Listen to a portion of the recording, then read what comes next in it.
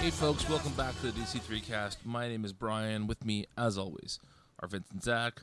We're going to talk about the comics released on the 17th of July, 2019. But first, we are in the midst of the rollout of San Diego Comic-Con information.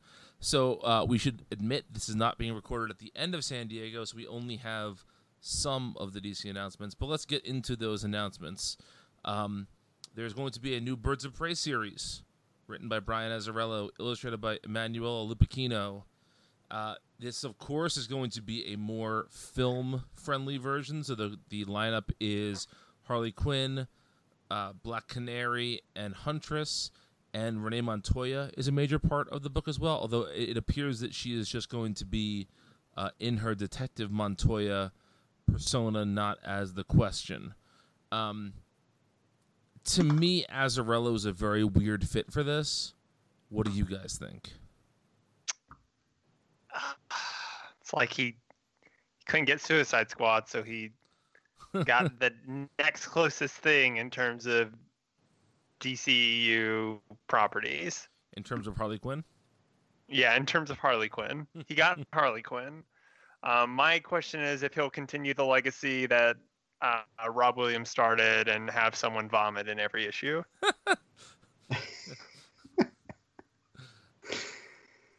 That would be great.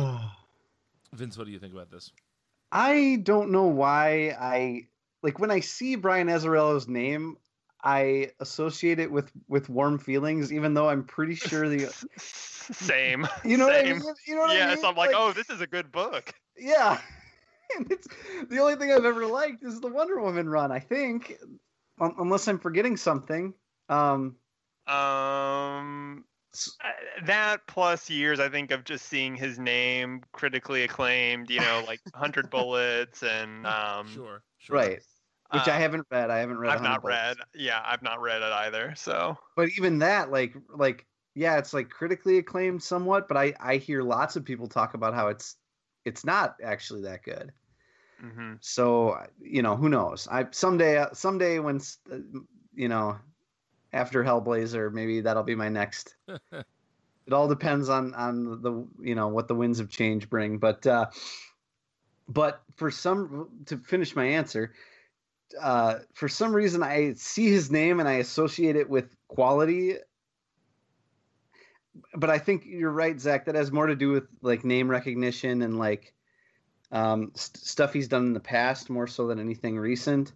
But I guess what that means is that I don't think this book is automatically doomed to be bad.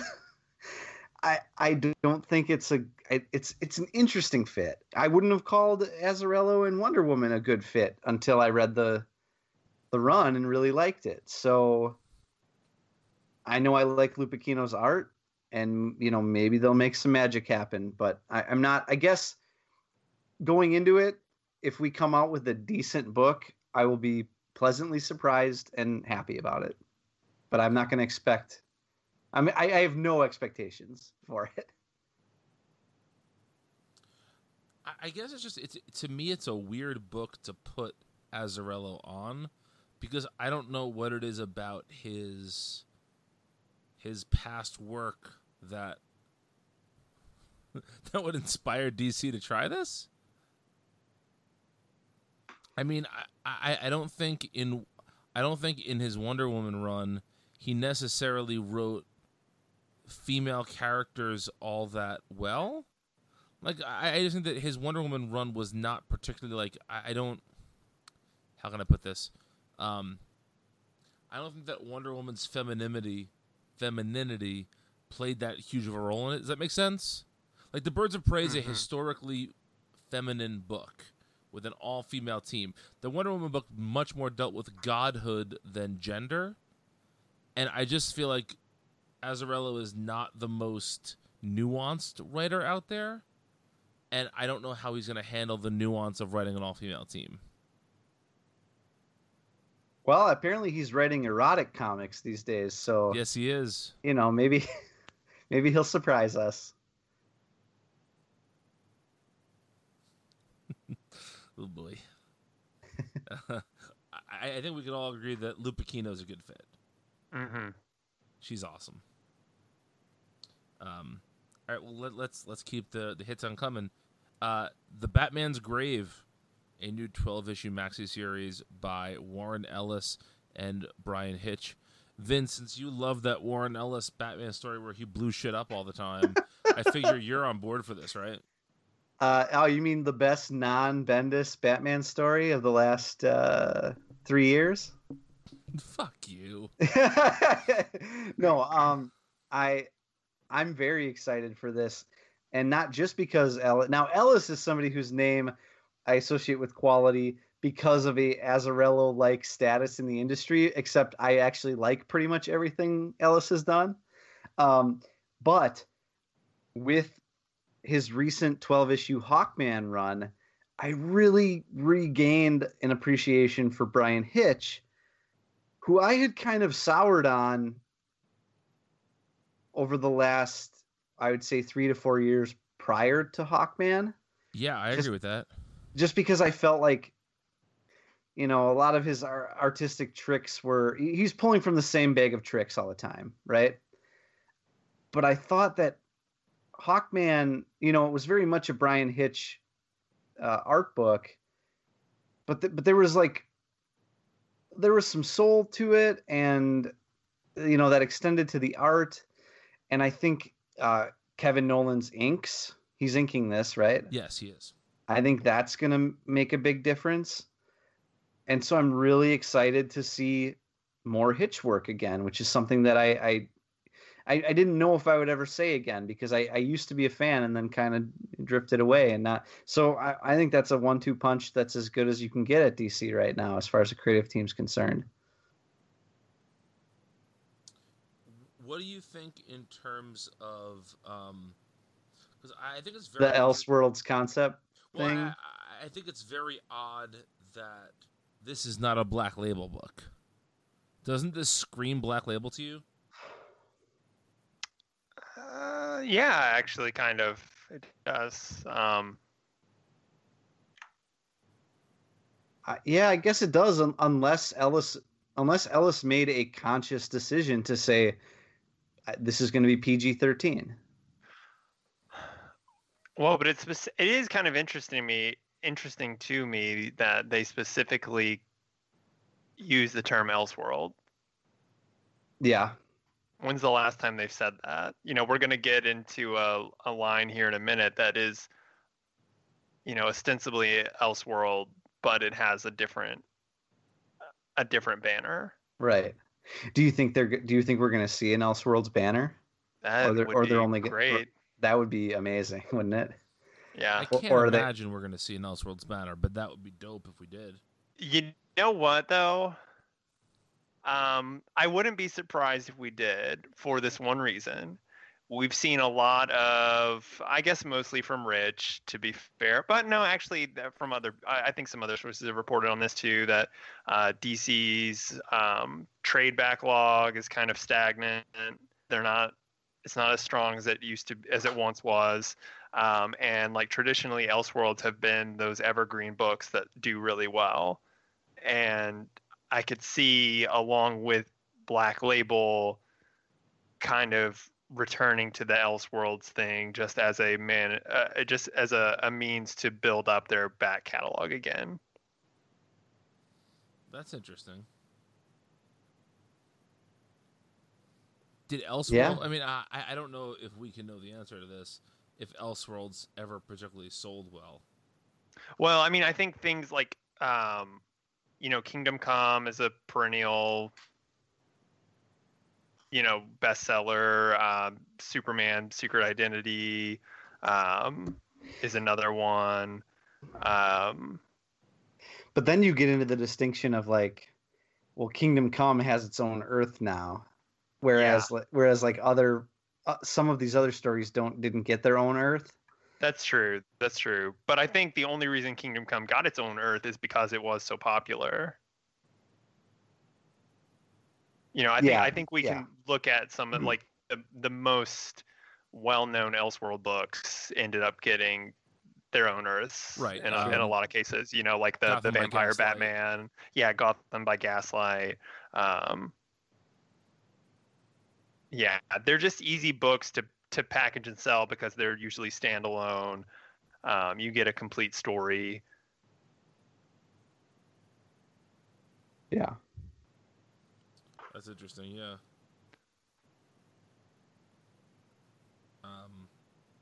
I mean, are you Zach? Are you excited about this book? Yeah, I actually am. I really like Ellis, and I'm excited to see him work with Hitch again. Um, I love the Authority, so I know that they can do really good work together. Part of me wants this to be some kind of weird backdoor Wildstorm tie-in thing, just because of the team. I don't expect it to be, but Walt had told me that there's a very I am pretty Wildstorm ignorant in my life, but there's an Ellis written Batman Authority issue. There's a Batman planetary issue. Sorry, yeah, yes, planetary issue. So, with the way that Michael Cray was written, with all the alternate versions of these characters, don't you think that maybe that's more of a possibility than you think? Maybe. I would love if that was a twist. Yeah, that would be the best. Because did we see Bruce Wayne as part of that? They maybe mentioned his name. I don't think so. I don't remember. I can't remember either. I don't know if I'm excited about this book. I like that they're getting Warren Ellis to do more DC work. That excites me. Yeah. And this is certainly a good team, and I'll give it a shot, but I'm just tired of Batman stuff. Oh, for sure. I mean... Oh, yeah. Rob Liefeld was right.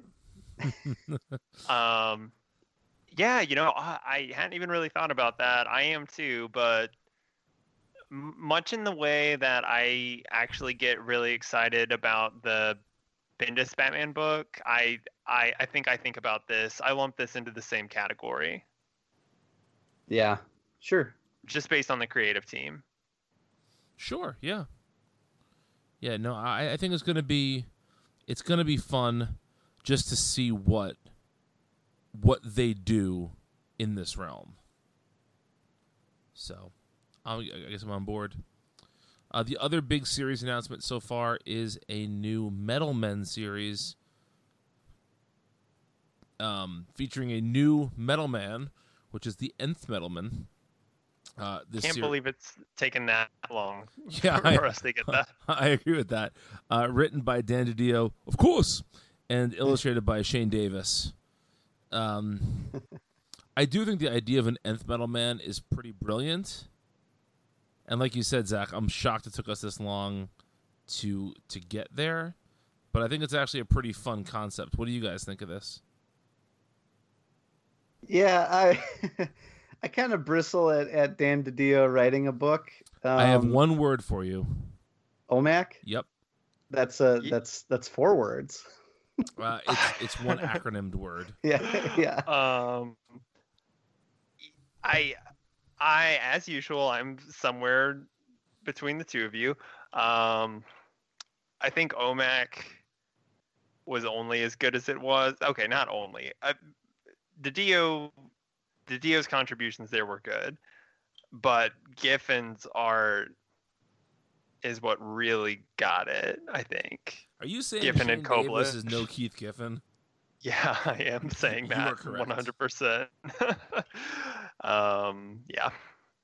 If they could just, I said this when Didio did that Infinity Man book. Do you remember? And the Forever People.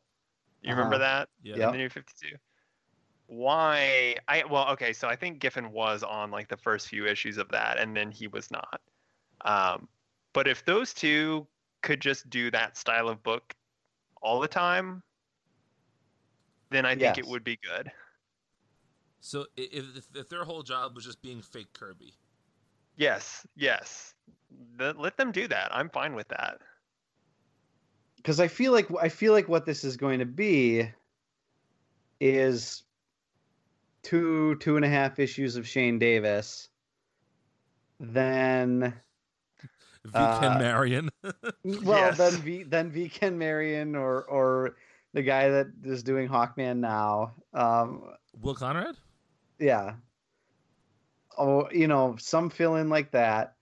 It's 12 issues, which is 9 issues too long for you know what I mean? Like, yes, yes. and by issue 7, we're gonna be like, it's going to be the Raven Daughter of Darkness of whatever point in time that's going to be. Oh, I don't think it's even going to take that long.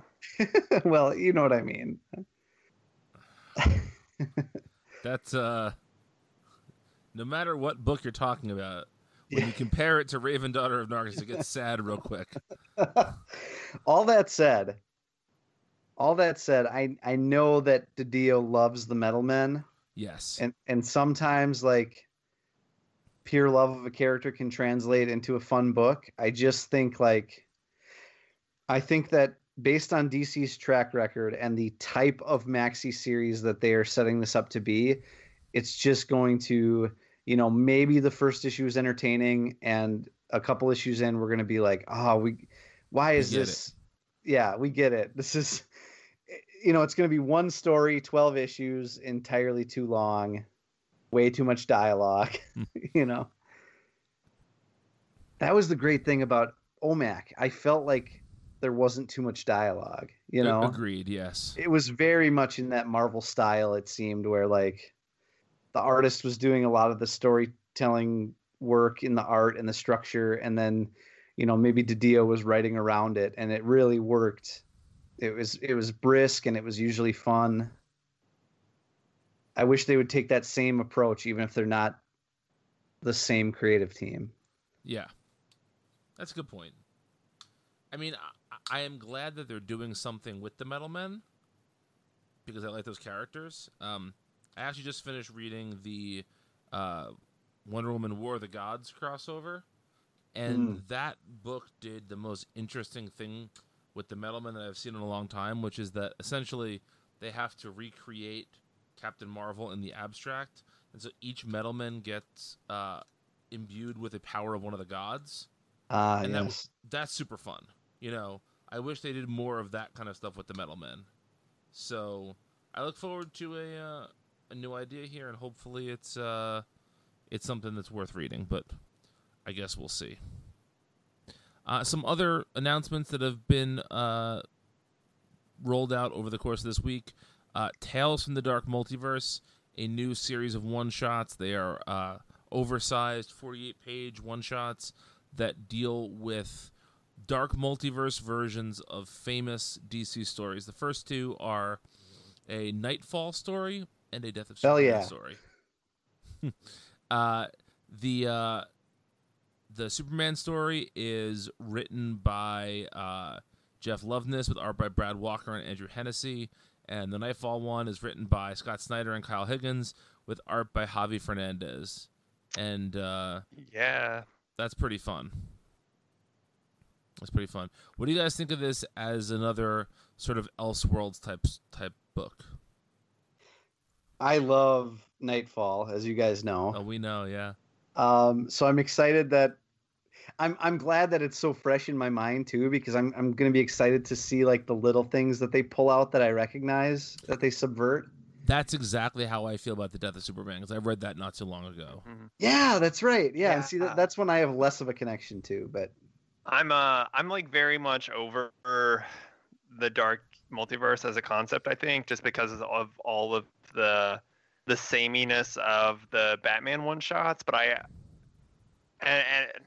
I'm not super interested in getting, like, super grim reimaginings of these stories, but at the same time, I am really excited to revisit these books, especially some of the other ones that they announced. Right, they announced Blackest Night, Infinite Crisis, and the Judas Contract. Yeah, I'm really excited for Infinite Crisis and Blackest Night, but I think the pitches for these two, the Death of Superman and Nightfall, sound really interesting. They're really cool ideas. Mm-hmm. Saint Batman. I know. Son of Bane. Yeah. Yeah, I mean, that's the great thing about these. Like, set aside how you feel about the dark multiverse or whether you're sick of it or not. I think that's a legitimate criticism, but I also think that if you dismiss these out of hand, there's something like they don't they revisit the themes of these stories a lot, but how often does DC actually revisit actual issues of a comic that you're gonna, you know what I mean? Like, Right. I'm the way I envision it is that, like, the Batman Nightfall one, for example, the whole comic is basically going to be retelling, probably not all, but like a significant part of the Nightfall story. And one of our criticisms of the Dark Multiverse stories in the past has been like, oh, we're seeing Bruce Wayne's origin again with a little tweak here, you know? Yep. Well, I have no interest in seeing that done ever again. But I do have interest in seeing twists done to stories that they don't literally revisit, you know, several times a year. Right. You And know? not only that, but when you look at the Death of Superman one, for instance, a grieving Lois Lane becomes the Eradicator. Oh, hell yeah. Like that Yeah. that is a really fun concept. You know, Son of Bane, like you said, these are not just retellings. They're, to me it seems like they're going to be jumping off points that the Death of Superman and Nightfall kind of happened in similar ways, but the fallout was totally different. And that's a lot of fun. For sure. I love that they're also doing dollar reprints of corresponding issues. Yes, agreed. Which leads me to believe that even more that these Tales from the Dark Multiverse comics are going to be highly specific subversions of these specific issues, you know? I could be wrong, but it would seem that they're setting it up that way. Yes. I could see that. Yeah. Yeah, I'm really fascinated to see how long it takes for these to get. How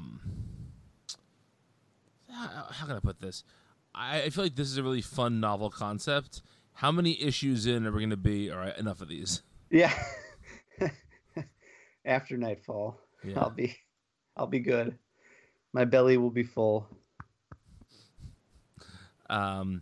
All right, last two things that were announced thus far that we didn't talk about last week. There's going to be a Joker Year the Villain one-shot co-written by John Carpenter of Halloween fame and Anthony Birch, illustrated by Philip Tan and Mark Deering. Any thoughts on John Carpenter writing a Joker book? No, not a single thought. I saw that Newsarama updated their 6 Jokers story to be 7 Jokers after this got announced. Yes, so there's they did. that. Yes, they did. Yeah. I think attributing part of the Joker story to John Carpenter is something that the automation behind the Joker's Trick Twitter account would come up with. That is very true, yes. Yeah, that John Carpenter invented the Joker in 1983 or something like that, and not a real book that's actually going to be happening in real life. No. He's getting his mojo back. Did you see that? Yes, I did. Been a lot of good Austin Powers Twitter stuff lately. For sure, yeah. Hey, you want to know how I lost my mojo?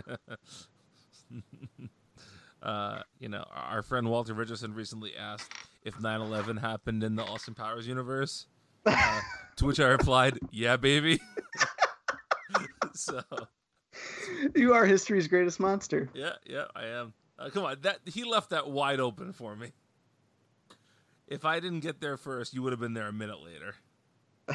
So, yeah, maybe, I don't know. Yeah, you would have been. And then finally, there is a Black Adam versus the Shazam Who Laughs one shot that's part of the Year of the Villain, written by Paul Jenkins, the returning Paul Jenkins, and Inaki Miranda. I think that's a pretty fun team. I'm still not sure how this Shazam Who Laughs is going to go, but I guess I'm on board for it.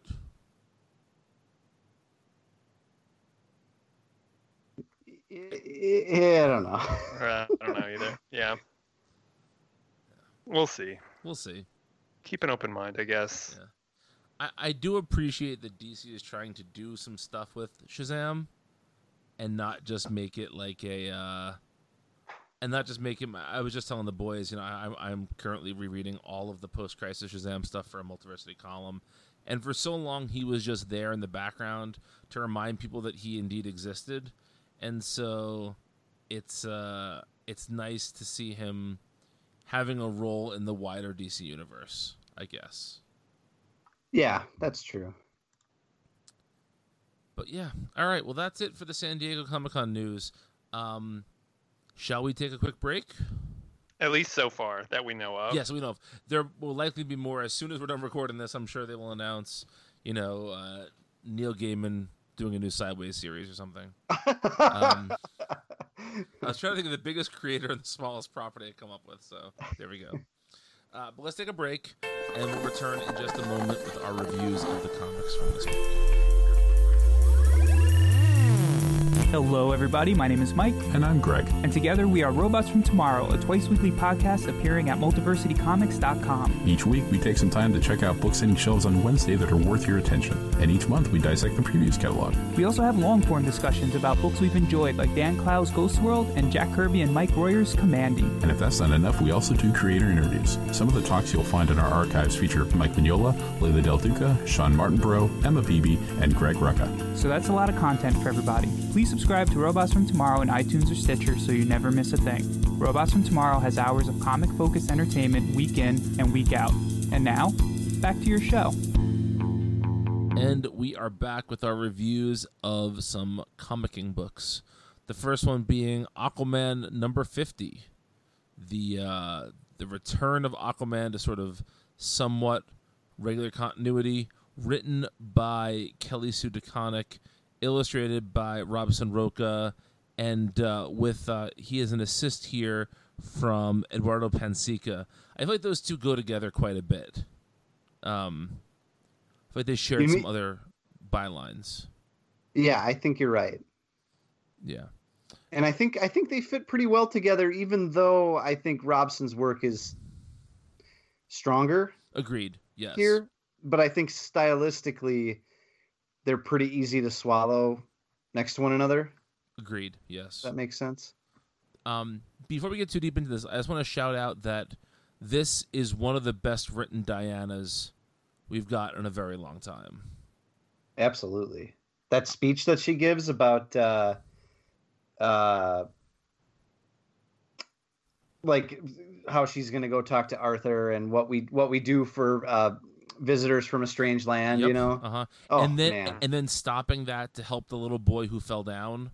Yep. With the cake, like it's as much as I criticized DeConnick last time for her sort of instantly changing Arthur into Jason Momoa, which is somewhat present here as well this week. Her Diana is spot on.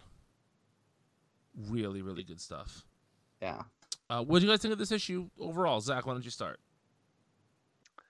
I thought it was fun. I actually liked it quite a bit in that it, a lot of ways, felt like a solid extension of Abnett's run. Yes. It was nice to have those threads kind of coming back together again. And I thought Arthur's characterization was pretty good here. Diana, definitely so. I'm interested in this big extended cast that the book has now. Yeah. That's really cool and good. Kind of gives me vibes of Azzarello's Wonder Woman run a little bit. With these like otherworldly god characters. It gives me Studio Ghibli vibes. The seaside stuff, being on the ocean, and it gives me Studio 60 on the Sunset Strip vibes.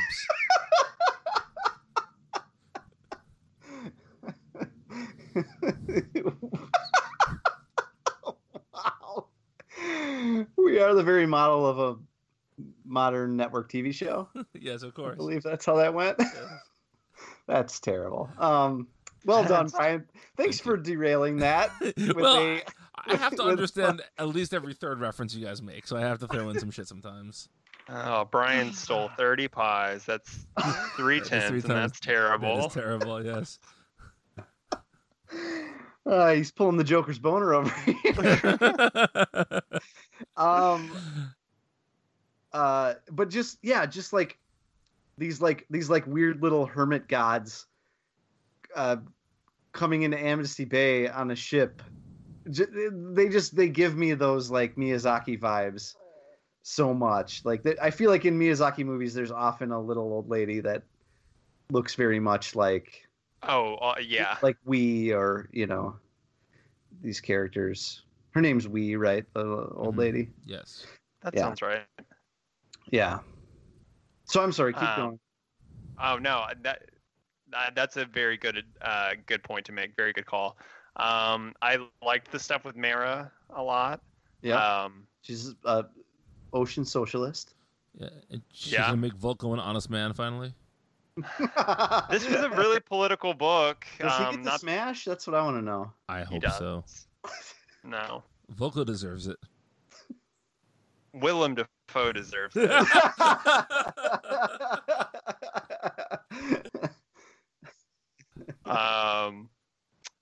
Gosh, what was I gonna say? Oh, I was talking about how political this book gets. Mm-hmm. I like that. Some won't. Yes. It's good. It is good. And then, I mean, can we talk about two things? One, this book does the thing that we hate, which is on the cover talk about something that only happens in the last page. That, yeah. Okay. But it didn't spoil the thing that happens right before that, which is good. Which was legitimately surprising to me, even though I think a few months ago somewhere Kelly Sue mentioned that they were going to use him, but she never said where, and I don't believe any of the solicitations or anything spoiled it. Yeah, I didn't know that this was coming either. I don't remember seeing it. I haven't paid super close attention to the Aquaman solicits, but Jackson Hyde is back. He's good again. He is good. He's good again. We haven't seen him since the end of Ben Percy's Teen Titans. Right, and here he is styled much more in the Brightest Day style than he was at the end of Ben Percy's run. Like he had very short hair and it was bleached, whereas this looks like, the Jeff Johns version of the character. This looks like he was pulled right out of Brightest Day. Maybe he was. That's the twist. Ooh, that would be. he got arrested by the continuity police, and that's why he's at the. That would be like in how in Final Crisis they had that fake Aquaman that came because real Aquaman was dead. Yes. Teen Titans, Jackson Hyde was the fake one. Yeah. So I did want to say, I stand by my "this doesn't really feel like Arthur" statement still. Like, so that there's that kid whose name is Royal. I can only think that in continuity, this is young Gene Hackman from the Royal Tenenbaums. But like, so he walks in the house and Arthur goes, "What?" Like, it doesn't at all read the way Aquaman has read for quite some time. But he's playing around with the kid though. He is, but still. But Arthur's been a notoriously humorless character for some time now. I like this Arthur better, goddammit. I'm not saying. I was just going to say, I don't dislike this Arthur. I just think that the tonal shift is a bit abrupt. Oh, I wouldn't necessarily even say that. Like, Johns wrote him humorlessly. I feel like he just brooded through all of John's book. Maybe. I don't know. Well, I feel like that was because they were trying to reestablish him as a serious character and not a joke. And so they had to double down on that. Well, I think Vince and I are just going to double down on liking this. So You're allowed to like it. I don't think it's bad. I just think it's a little bit odd, but that's okay. I thought that scene with the kid was really charming. It is charming. It just doesn't feel like Arthur. But that's the last thing I'm going to say about this. So All right. He has the personality of like an old like sea captain. I feel like, you know, he's just be warned, fair warned be these, says I. Yeah. Yeah. He's a good cereal boy now, and he pours milk on his cake. So it's fucked up. So you shut up about him, Brian. Have you ever poured milk on cake? I have. Have you really? Sure. Is it any good? I've never done it. Well, you don't want to use as much as the art in this comic is showing. So you don't want to drown it in milk. Is what you're saying? Are you talking about like a tres leches cake or? No, not even. I've had that too, but like, well, that's delicious. Everyone does that. Come on. But like a good chocolate cake, if you just put milk on it, a little bit, just a little layer of milk at the bottom of a bowl, just very little bit. It works, man. This is some Wisconsin shit right here. We do love our dairy. Yeah. We're America's Dairyland, don't you know? I'm aware. Don't you know? Yeah. Don't you know? Overall, though, I feel like one of our criticisms with DeConnick's first arc was that it felt very detached from the Abnett stuff, and this seems to go a long way to bring some of that back while still giving the book its own unique feel. So I'm in favor of this. This is good stuff. Yeah, I loved when that lady cop, Erica Watson, I believe is her name, if I can remember, sees Arthur coming and runs up to the window. You know, that's a very like Disney moment too. Come to think of it, it's like a Miyazaki Disney whimsical, like he's back. You know, and like run to the windows. The birds all flutter. The fish are to the walls even. Yeah. Oh Jesus. It's a lot like when Matthew Perry returns to write for Studio 60 on the Sunset Strip and brings back his acclaimed Crazy Christian sketch that got cut early on. What are we doing? We're doing our show. Something deal Hughley. something. Nate Cordry. Nate Cordry, fuck you, me to it. There we go. Something Lucy from the British Office. In the pilot is Judd Hirsch. Okay, let's move on. You sounded like that was like part of a poem or something. No. In the pilot is Judd Hirsch. Yes, it's part of my epic poem, Studio 60, which is 400 lines long and goes through the entire history of the show, including what I call a divine comedy. Including the absolutely unbelievable bit how Nate Cordry's parents had never heard Who's on First before, and so he buys them a vinyl record of it.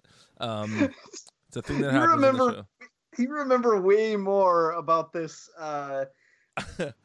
forgettable one season on a dare. On a dare, I rewatched it a couple summers ago. So, who dared you to do that? The fucking devil. Yes. Let's just go with that. It was a real devil went down to Georgia situation. But he said he bet my soul against a fiddle of gold I couldn't watch all of Studio 60 without barfing. And I said, take that back, you son of a bitch. I'm the best it's ever been. So, all right. Let's get back to some shitty comics with Batman number 75. Written by Tom King. Illustrated by Tony Daniel. The devil went back to Georgia with a box set of The Newsroom. Yeah, exactly. Well played. So this comic is one giant jerk-off hand motion. Right? I'm sorry, what are you talking about? Batman? Oh. Who do you want to go first? Zach, you go first. I don't know if I want to go first. Oh. Do I have to go first? I think you have to go first. Okay. Zach, you said you had some thoughts. You texted us and said, I read this and I have thoughts. Yes, you did. Give us those thoughts. I liked this. I liked this, man. and I think that this is So here, I read this issue, and then after reading this issue, I thought I could make a Brian Salvatore Weezer album out of Tom King's run, and this would be in it, and it would be good. I actually gave it some thought. I would have everything up to the button. Not all of that is great, but I think it's necessary. Up the button. Thank you. Not all of that is good, but I think it's necessary. And then I would have the like double date Joelle Jones stuff. And then after that, I probably wouldn't have anything until the wedding issue. I'd cut out everything. Mm-hmm. And then after that, you'd cut a bunch too, I imagine. Yeah, I would do the Lee Weeks arc. And then I think I would cut everything after that. Mm-hmm. Up to this. Up to not quite to this. I'd probably include some of the like whatever that last arc was, the Fallen arc. Yeah. Because I think that is crucial for this.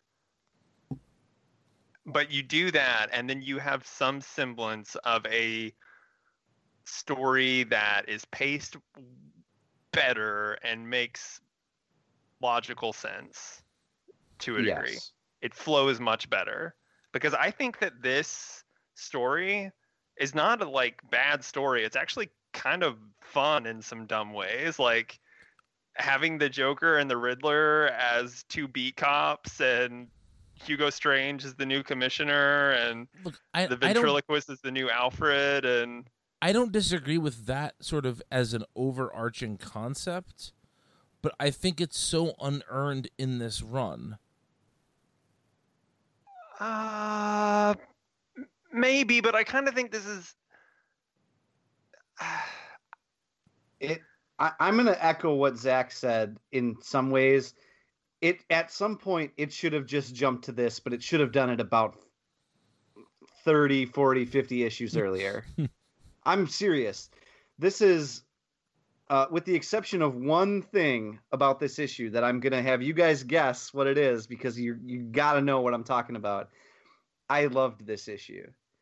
And Brian, you're right. It's not earned, but I'd rather read a great issue of a comic like this.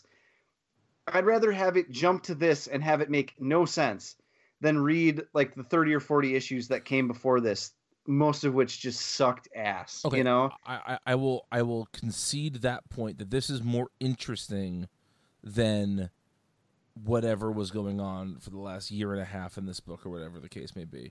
But I don't necessarily think that this has anything like tonally to do with the first 74 issues of this book. Oh, I mean, with the exception of a small handful of them. Yeah, you're absolutely right. You know, and to me, it just seems like it's not going to go as far as an Elseworlds book should go. And so it's going to feel half-baked at the end of it. I'm not thinking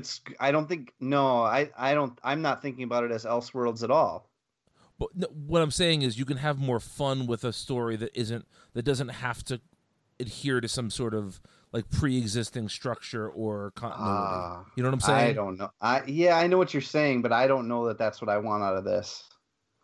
I want it to go more nuts is my point. I think this could go nuts. I think it's pretty nuts already. This is like a new No Man's Land. Yes, I think this is everything that we have been asking for. Think about how often we talk about like, alternate versions of things, and like what we guessed the last time we talked about Batman on this show. We essentially guessed that this was where the plot was going, pretty much to a T. And I think in some ways, I mean, I won't speak for both of you, but for me, that was kind of wish fulfillment. Like, I wanted it to be Thomas that comes out of the hole, and I want to live a little bit with Thomas as Batman in Gotham. I love when comics fuck things up for a short period of time, and then there's a rise and fall. Tom King has been talking about like the fall and the rise on social media and stuff like that for the longest time, because he's been writing this book for 3 years now. And you're right, Brian. So much of his talk about this book has been unearned. But now here it is. If I isolate this issue and I say, here's the fall of Batman, and here's where he comes back and triumphs with Catwoman in his stead, like, this is what I want. This is what I want my Batman to be. and like, I think better late than never. It certainly doesn't redeem his run in any way. This has been a dog shit run on Batman for sure. But if I can start here at issue 75, and if they maintain this level of quality / inventiveness / fun, this is like Tom King having fun with these characters in a way that he hasn't before. Like, think about all the double murder of Dr. Double X stuff at the beginning of this issue. Mm-hmm. That is embracing something about Batman's history that I feel like King has been reluctant to play with, I think. You know, we talk about how his Batman feels like the Dark Knight Batman mixed with, at weird times, Adam West. The Adam West Batman, mm-hmm. like at just really random, inappropriate, ineffectual times. This, I feel, hews a lot closer to the Silver Age sort of like maybe pre Denny O'Neil Batman stuff, but then merging into the Denny O'Neil stuff. It's more along those lines in the way that it embraces the weirdness of these characters. It's funny that you mentioned that, because there are times in this issue that I feel are almost Morrisonian. I can see that. This is the closest I think King has gotten to that. Yeah. Can you guys guess the thing about Joker is Oberyn Sexton right now? Kind of, yeah. Can you guys guess the thing? I don't think I can guess the thing. I don't know. There were a lot of problems I had with this book, so I'm not sure which one was the one that you had. Well, Gotham Girl's dialogue is execrable. Oh, it's terrible. It's the worst fucking shit I've ever read. It's the worst of Tom King. Yeah, I agree. Yes. And he knows he's doing it, and he's got to stop. There's no human being on Earth who talks like this. And you should stop. Cool. Yeah. Yep. Yes. There you go. Tom King, stop. Cool. I don't understand where this comes from, because it's like a crime. It should be like a crime to write like that. Basically, like, you know how annoying Dick Grayson is when Tom King writes him in as Batman's sidekick? It's like, and he basically says so in the dialogue, that Gotham Girl is replacing that, and she has to figure out how to be Robin. And so it's to be like Batman, but not all the way. And so she's going to talk while she fights. It's like, as she's doing it, she's commenting on how fucking annoying she is. But even Tom King can't imagine how annoying he's being. You know?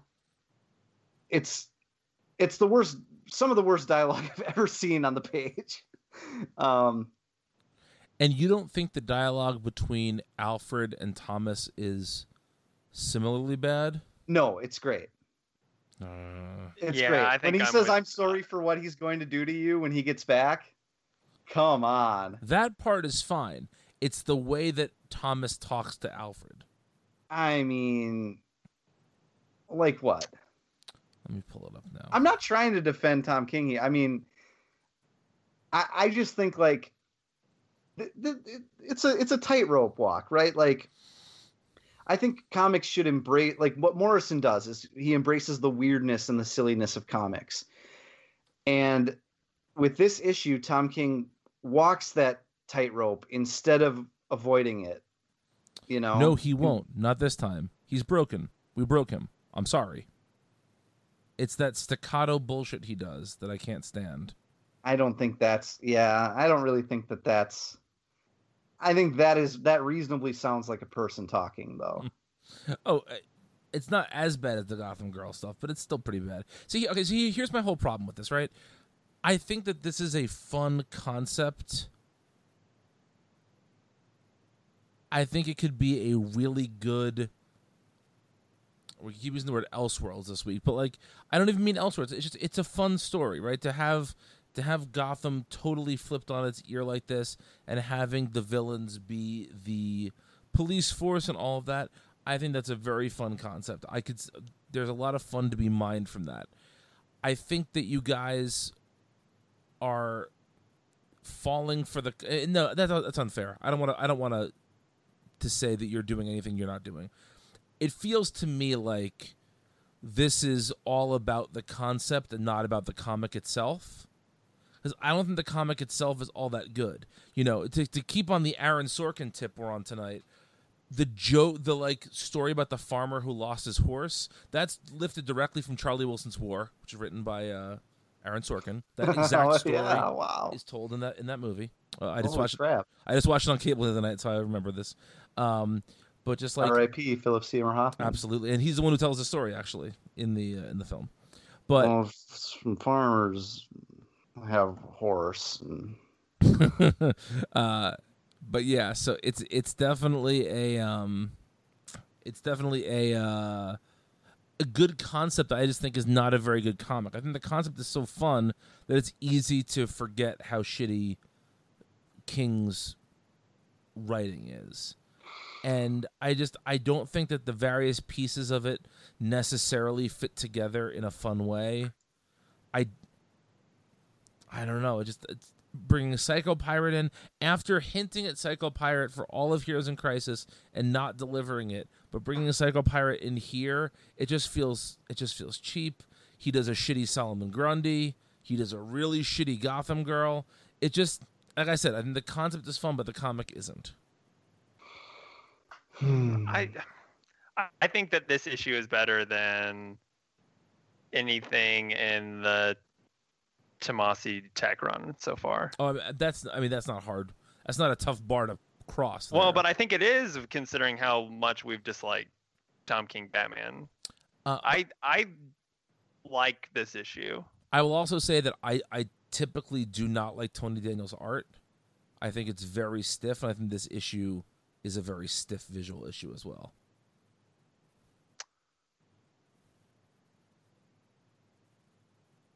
Yeah, I don't know. I think some of the only times that I like Daniels is on Batman books. He also does an incredibly lazy thing, which I noticed because it's funny to me.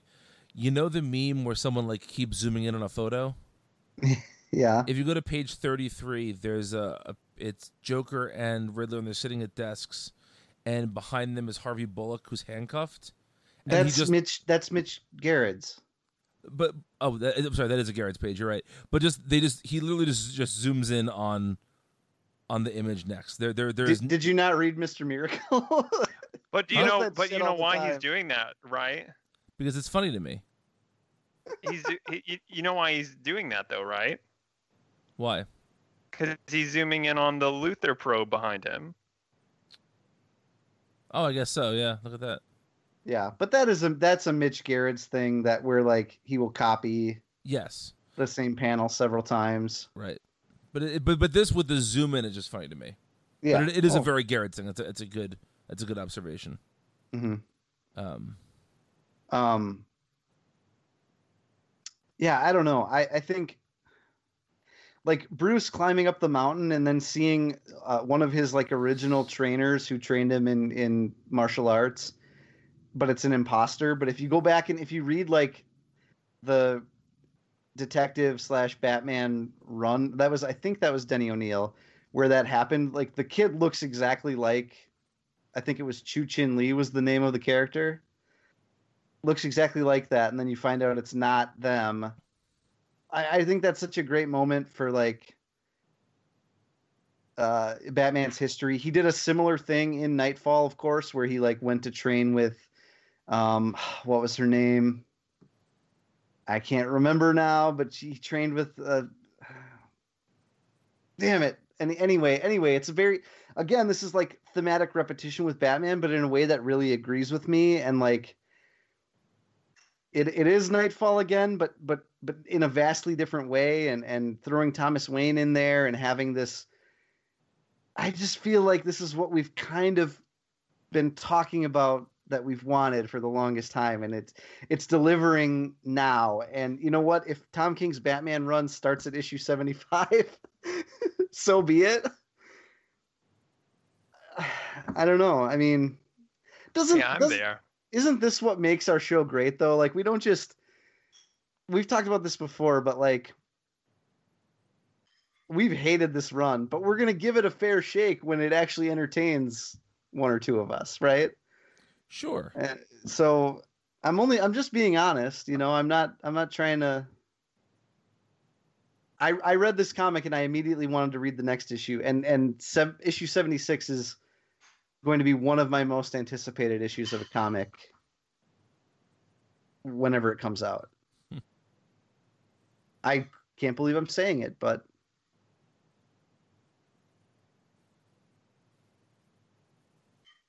well, we broke the podcast. Yep. I also can't believe the Nightmares arc happened, you know. Right. That's. I think it'll be very interesting to see how this arc shakes out. Like, if this was just an enjoyable first issue introduction of concept, and it will get, you know, just exhausting after this, or what? We'll see. Anyway, let's jump over to Collapser #1, the new Young Animal story. Don't call it Vertigo. It was never Vertigo. Written by Mikey Way and Sean Simon. Illustrated by Elias Karazis. I enjoyed this book much more than I expected to. I think that it really leaned onto the fact that he's a DJ in the solicits. And I thought it was going to be something very different than this. I actually forgot. Like, I tried to read this book without thinking about what I remembered from the plot of it, like from the solicits and all that. And I think that it laid out a really compelling main character. I thought it took a weird twist in the middle of it. I really enjoyed it, and I thought it looked really cool. Vince, what'd you think of this book? Yeah, I loved it. Here's another one I loved. One of the things that I really like that this book does is it brings back the thought bubble, which is something that I was just talking about the thought bubble yesterday. Really? To Matthew Malikoff, yes. Ah, nice. In relation to this book, or no? I've been reading a lot of old Superman books lately, and I feel like early '90s Superman had by far the most thought bubbles per page of any comic in history. You're getting Jurgens. Yeah, exactly. No, but the thought bubble is a thing that, like, of course it hasn't completely disappeared from comics, I guess, but like it's almost totally gone. It's almost totally gone. And consider, you know, the way that like Stan Lee used to write, like Spider-Man. Spider-Man is like the thought bubble king. He's swinging around New York. He's having all these thoughts, you know. In fact, Spider-Man might be one of the few places where you sometimes see it these days. But even then, he's usually like talking to himself, right? Yeah. But it is something that really, like, over the years, writers have stylistically decided to move away from. And it's interesting because some writers do that in an effort to showcase the art a little more and to get away from this overly exposition-y, explain-y, kind of unnecessary dialogue when the art can carry some of that, you know. Other writers, I think, do it just for realism. Like, hey, people don't really like it.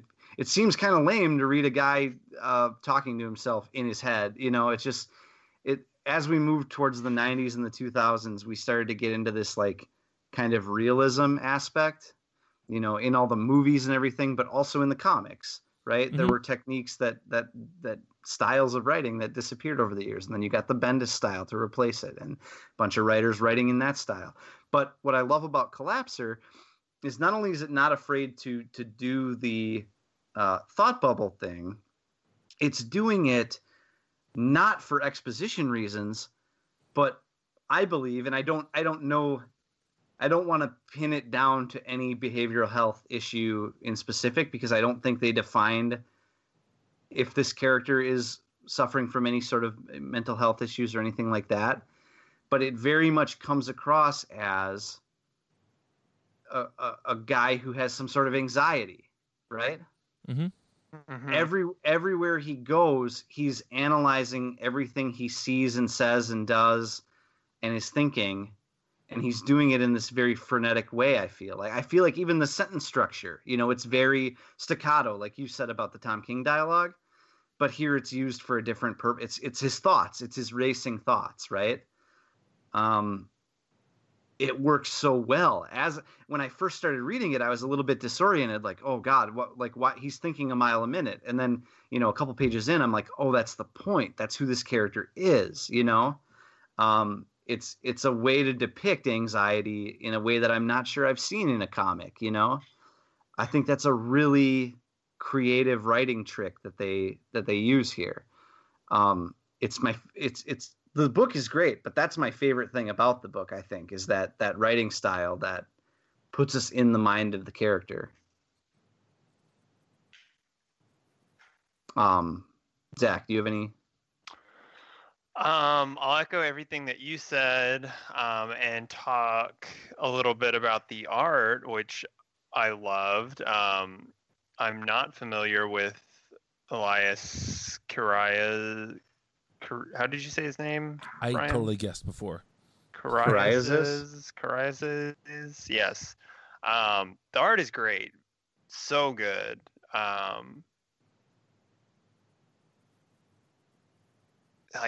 can't, I'm just flipping through it right now, and I can't get over how good it is. I love the page where they're in the club and the power goes out, and there's that bottom panel where it's all black with outlines in the pink and blue and purple.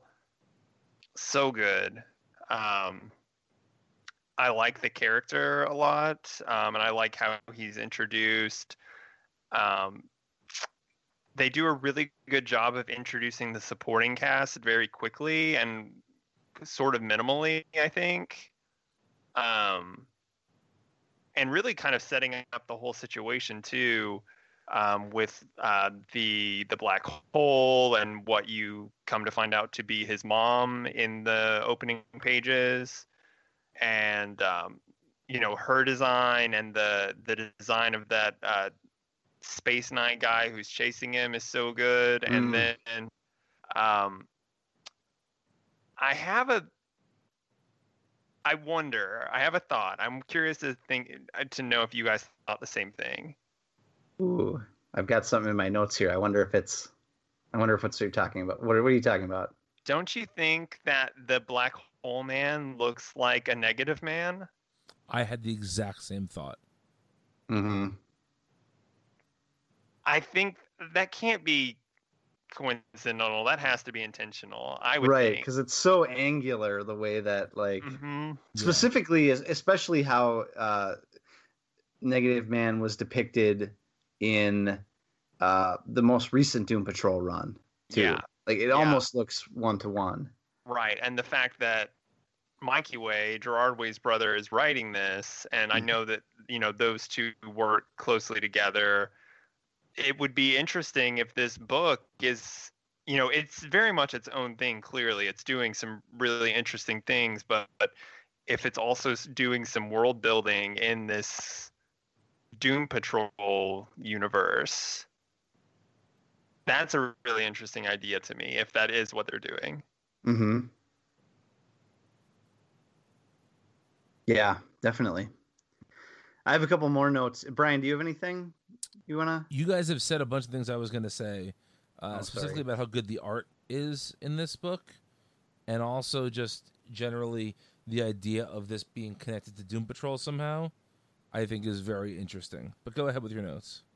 I was going to say, doesn't his mom in the beginning, she kind of looks like she's wearing a Booster Gold-ish outfit?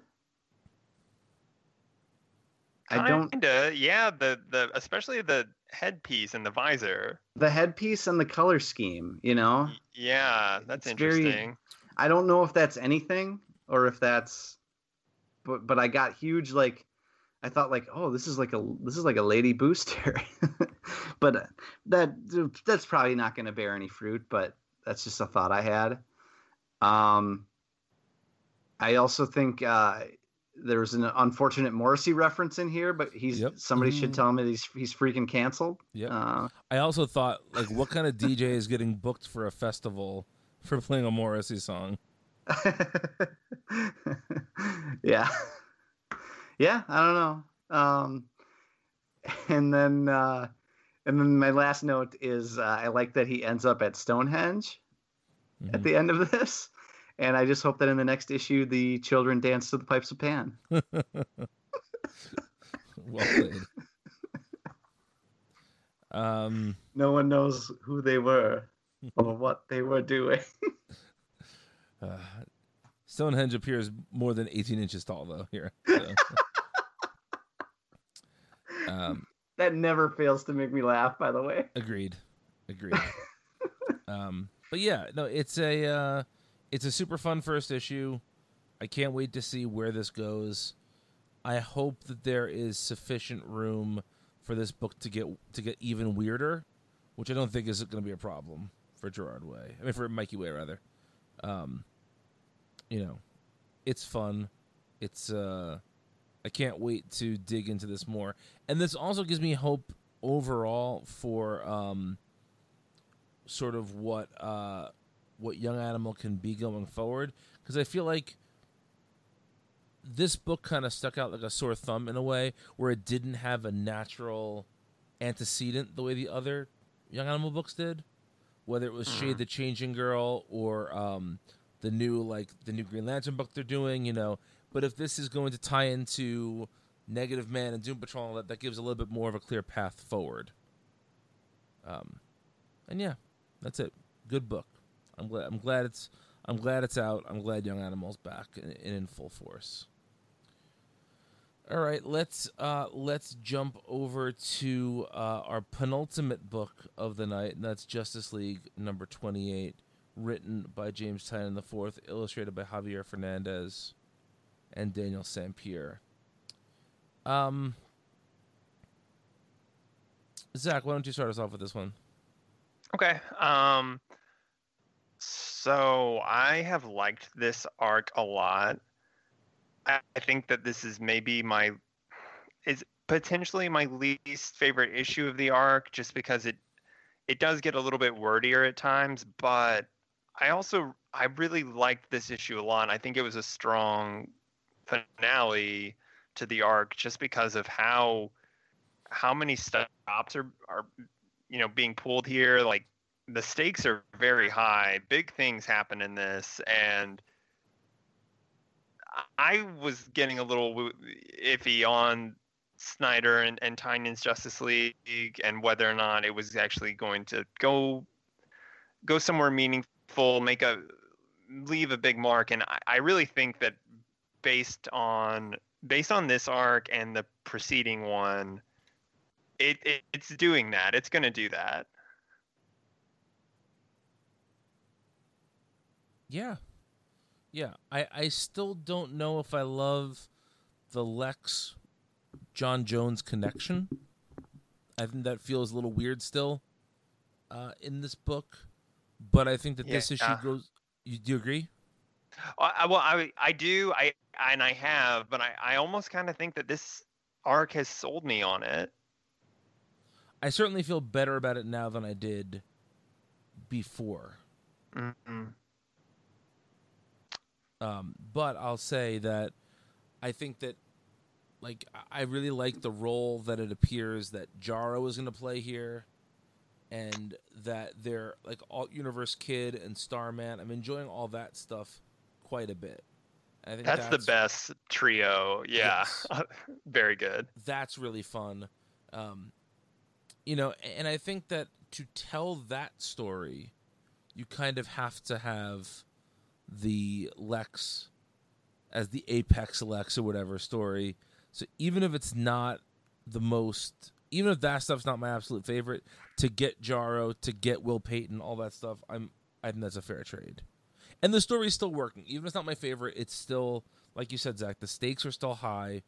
Everything everything feels like it's important and ramped up. And they've also had a really good string of artists working on the book. Mm-hmm. And I'll look at Javi Fernandez draw anything. So, that goes a long way as well. Vince, what do you think of this book? Yeah, I mostly liked it. I love the Fernandez art. He's become one of my favorites. I think particularly the conversation between Martian Manhunter and Lex is really helped by the Fernandez art, especially towards the end when John starts crumbling. I think the tension in the art is so good in those moments. Mm-hmm. I was a little let down. This is a very minor point. This is a very small criticism. I was a little let down by after Lex had absorbed John's brain or essence or whatever to become the final apex predator or whatever. I kind of wish the design would have been a little different. Like, he basically looks the same as he did when he was wearing the cloak, Yeah. I kind of wish he would have absorbed John, and then it would have warped him even more. I expected him to come out looking like early 90s Brainiac. Sure. Yeah. Yes. So yeah. Yep. Something more like that. I think it's kind of weird that his appearance didn't change all that much, but that's a minor point. I just think that was an opportunity for a really nice design. Yeah, and a nice final beat to end on. He should have been wearing Martian Manhunter's clothes, a la Super Boo. Yes, there's another one for you, Brian. Sure. Say something about Studio 60 now. It's just like how Bradley Whitford was using cocaine on that show.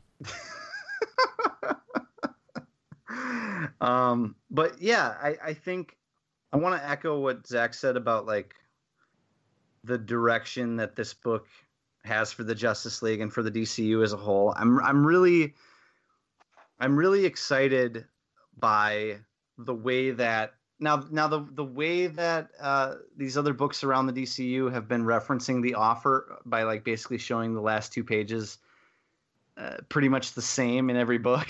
Mm-hmm. That part, execution's not really that great, but I love that all these different books are touching on it. And I love that a book like Aquaman 50, this very same week, references the greater narrative that's going on in Justice League pretty directly when Wonder Woman shows up. Mm-hmm. It really does feel like most of the other books in this universe are at least tangentially dealing with some of the same stuff, I think, between Rebirth and now, it kind of lost the plot a little bit due to delays or whatever, Yeah. But I think this book is doing a good job of creating an overall status quo that the other books can kind of dip in and out of, but reference with some measure of credibility, I love the role. I continue to love the role that Will Payton is playing in this. I think it's kind of like a Chekhov's gun situation, because he's kind of been back at the base, and you're waiting for his big moment, Yeah. And they kind of keep teasing at it, but I love that he's there, and I love that he is seeing the end of everything, seeing all these horrible things happening, And I hope that I have a Will Payton question for you guys. Sure, go for it. Do you guys get the impression that he is going to die in this arc? Oh, don't say that. I got the impression that he's here to die. And they needed a big sacrifice, and he's a character that makes sense. He's powered enough to make an impact, but he's not important enough that they can kill him without relative consequence. I could see that, yeah. You're probably right. He's going to bring back James Robinson's star, man. No. Finally. Robinson's never going to do that, he said. I know. Although he did tease that he has, and this is years ago now, that he has a Jack in Japan story he wants to write. You've mentioned that probably a dozen times on this show. And I can't wait when it ever happens. Or when it happens and, like, it turns out that Jack voted for Trump or something and breaks my heart forever. So, direct all your mail to brian@multiversity.com, listeners. That's not our email address nor our URL, so sure, send it right there. What do I know? I don't even use that email address. So you don't. All right. Well, let's wrap up with quite a place to wrap up. Superman's pal Jimmy Olsen, #1, written by Matt Fraction, illustrated by Steve Lieber. Superman's problem. Yeah. Well, there's a bunch of different titles for this book, but one of my favorite things about any media is when you think you know what you're going to get, and then you get something that's different, that's surprising in some way or another. And while I think the tone of this is not all that different than what we got in the Leviathan Rising special, this issue felt really different to me than I anticipated, and I really dug how different it did feel. So, Vince, let's start with you. What'd you think of this issue? Predictably, I loved it. I love the several false starts that the issue got off to with the great grand something of Jimmy Olsen kind of prelude, the Superman's problem Jimmy Olsen thing where he's the pal who fell to Earth, which is a great. Yes, it is. It's a great title. Yeah. Yep, great Bowie reference. I love I love the idea that he's like doing this wacky space drop, accidentally transforming into a turtle. You know that's such a Silver Agey type thing. I'm going to say something very bad about that in a minute. Just warning you. Okay. Go ahead. Keep going. All right. No, I love the. It's so comic booky. Just big sound effects everywhere. Great Steve Lieber art. Very cartoony art. Expressive. Probably the best moment of the week in any comic was Superman winking at us, and then and then in the next panel it zooms out and he's still winking at us. Well, the boss lady is like calls him Smallville. Yeah. That's such a very I don't know. It's probably not, but it's like Tim and Eric to me, where like he winks and then in the next, like he's still winking, but it's like slightly back farther, and it's kind of like uncanny, and it's almost breaking the fourth wall in some ways. It reminded me of the end of an episode of Police Squad where they all freeze frame, but then just like stay, and they're clearly just staying there, standing in position. Yes. Yeah. Yep. Absolutely. Oh man, somebody else talk. Can I say my bad thing before I let Zach talk? Sure. I don't mean this as a negative, I promise, but there's only one way you can take it, and that's as a negative, which is that the Jimmy Olsen falling to Earth stunt felt like a countdown to Infinite Crisis, countdown to Final Crisis moment. Remember when Jimmy was doing all that stuff in that book?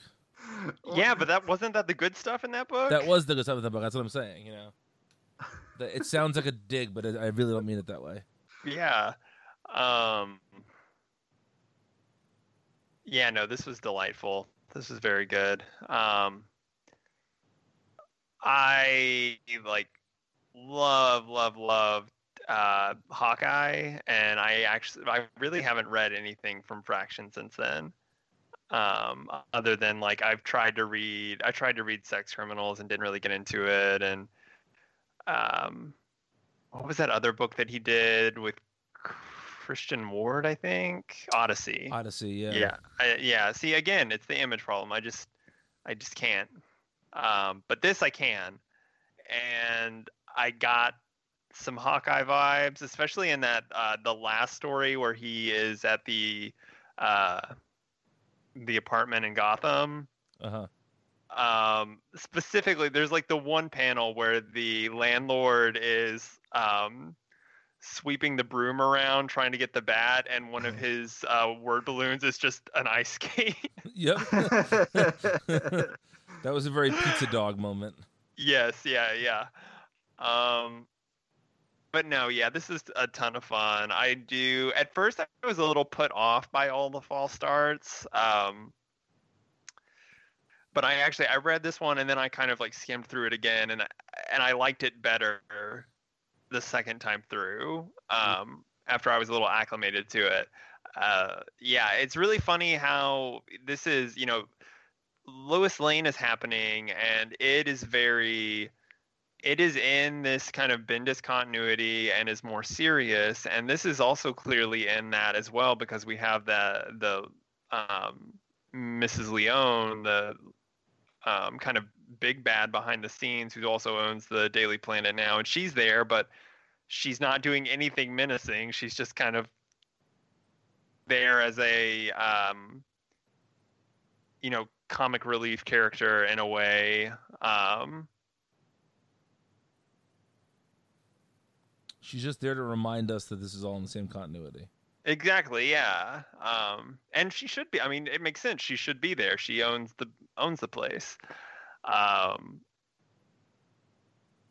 Man, Lieber's art is so good. If I ever, I feel like we say this at least once a month, but if you had told me that this pair was going to be doing a DC book, I wouldn't have believed it. But here we are. Yeah.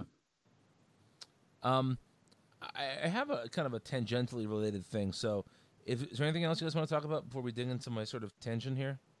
Just the last thing I want to mention is I love the comedic beat where Perry White's basically ready to fire Jimmy, and then they remind him that like he's basically the only one that's making any money for the Daily Planet. And then it's like, Jimmy, my boy. Yeah, exactly. It reminded me so much of like there's a scene in Duck Soup where Groucho Marx is like making fun of the wealthy dowager lady, and then he finds out she's a millionaire, and he's like, I love you, baby. It's like that. Like, So my sort of tangent here is it just me, or is DC moving to doing a lot of 12-issue series? Like, just right now, either between what's out or what's coming out, we have Martian Manhunter, Lois Lane, Jimmy Olsen, Metal Men, the Batman's Grave book. We're getting a Dial lot H, Wonder Twins. Yeah. We're getting a lot of these 12-issue series. And I think that this somewhat splits the difference between saying something's going to be an ongoing and then canceling it early versus the sort of unending second act that comics can become sometimes, where nothing ever has a beginning or an end. So I like these 12-issue length arcs. What do you guys think of this? I like them too. I think they've been doing them longer than we probably give them credit for. It's just always been the like Marv Wolfman and Denny O'Neil sure stories, the shitty comics. Yeah, the bad comics. But now I think, and maybe it's not totally fair to attribute it all to Miracle Men, but I think that's a big part of it. Mr. Miracle? Mr. Miracle. It's Were you combining Omega sorry. Men and Mr. Miracle there? I am, yeah. The success of Mr. Miracle, I think has made them maybe a little more interested in this format. Sure. The thing that I don't like when they do, and we've talked about this on the show before a few times, is when the 12 issues is essentially used to tell one story. Whereas I think I can trust Fraction's Jimmy Olsen to use 12 issues to maybe it only will be one story, but I feel like due to the format and just knowing what kind of writer Fraction is, each issue is going to feel, I trust, different. Mm-hmm. It may be telling one overarching story, but we're going to see a lot and do a lot of different locations, lots of different characters coming in and out, I would expect. What I don't like is like the Raven Daughter of Darkness thing.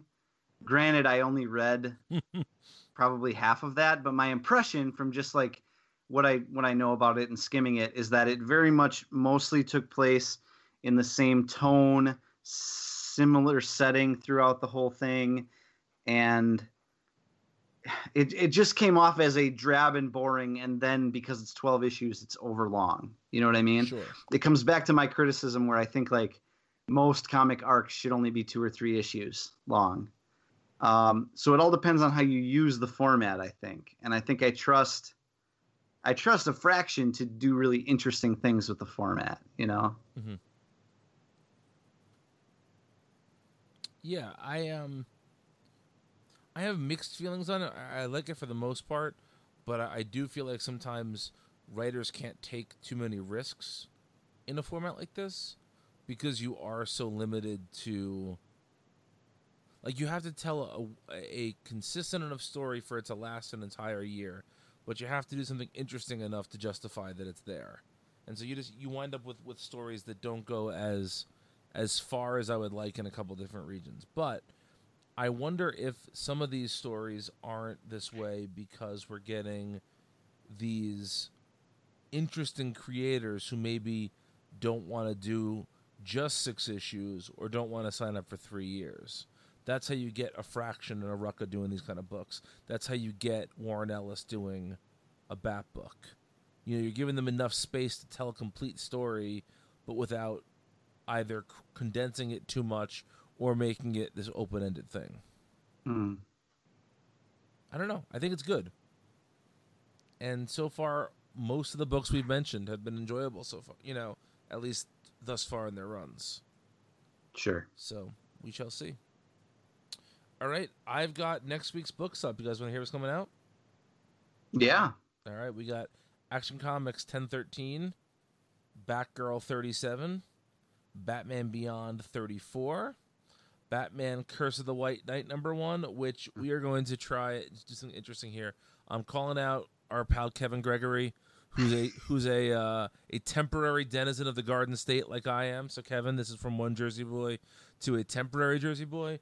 We want to trade you Batman Curse of the White Knight in its entirety, all 8 issues for the entirety of Jonathan Hickman's X-Men run. We'll just do a straight up trade. Oh, that's a great deal, baby, Kevin. You're gonna want to take that. You want to take it. You don't want to let this deal. Let me tell you, if you counter offer, you're gonna get a worse deal. It's like Shark Tank. If you don't take the deal we offer right now, you're gonna regret it later. So take it, baby. Take it. Books of Magic 10, Tech 1008, Dial H5, The Flash 75, Justice League Dark #13, Martian Manhunter, the aforementioned Martian Manhunter #7, The Terrifics #18, and Wonder Woman #75. So, yeah, that's a week. That's a week. Those are some comics. That feels very different than the week we just had, which was not a lot of issues, but everyone sort of felt like it meant something. Whereas next week's a lot of issues, and a lot of them feel like nothing. We have not read them yet. This is all just conjecture. But we did forget to do our lists, and it's a small list this week. On the OK list is Teen Titans. On the Sandman Universe list is Lucifer. On the Jurgens list is Nightwing. On the Bendis list is Pearl. And on the Walmart list is Wonder Woman Return to Me. Come Back to Me? Return to Me? I forget what it's called.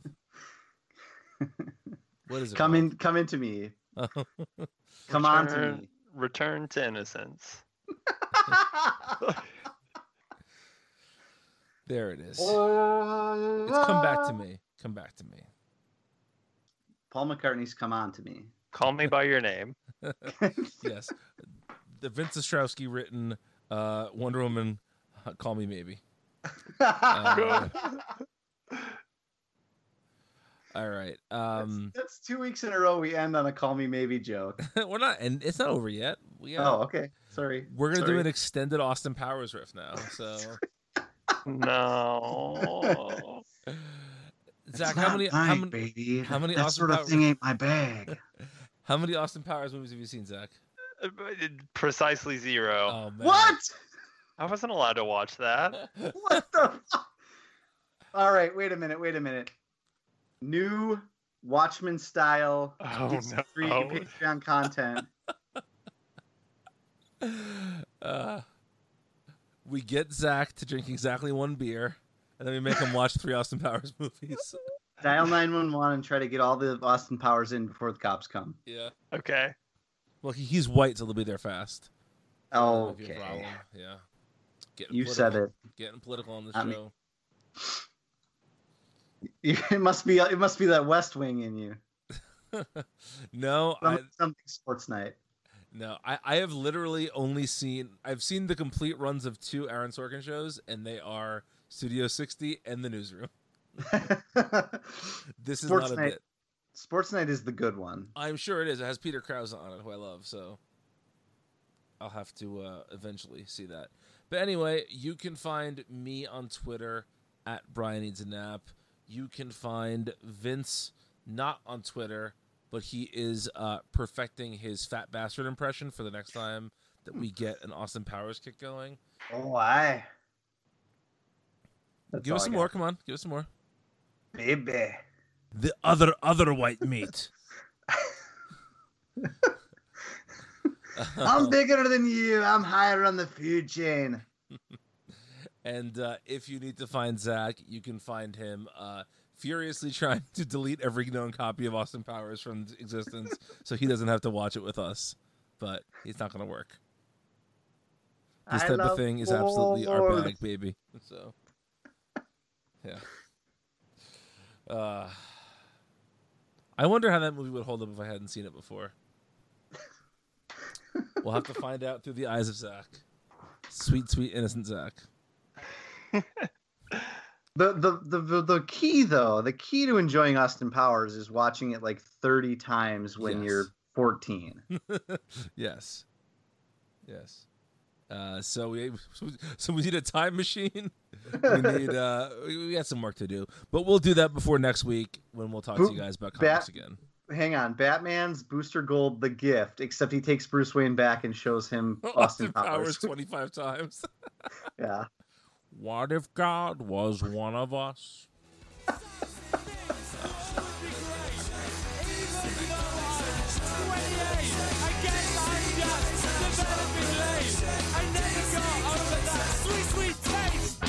Yeah. Ooh. Ooh. Ah. Ooh. Ooh.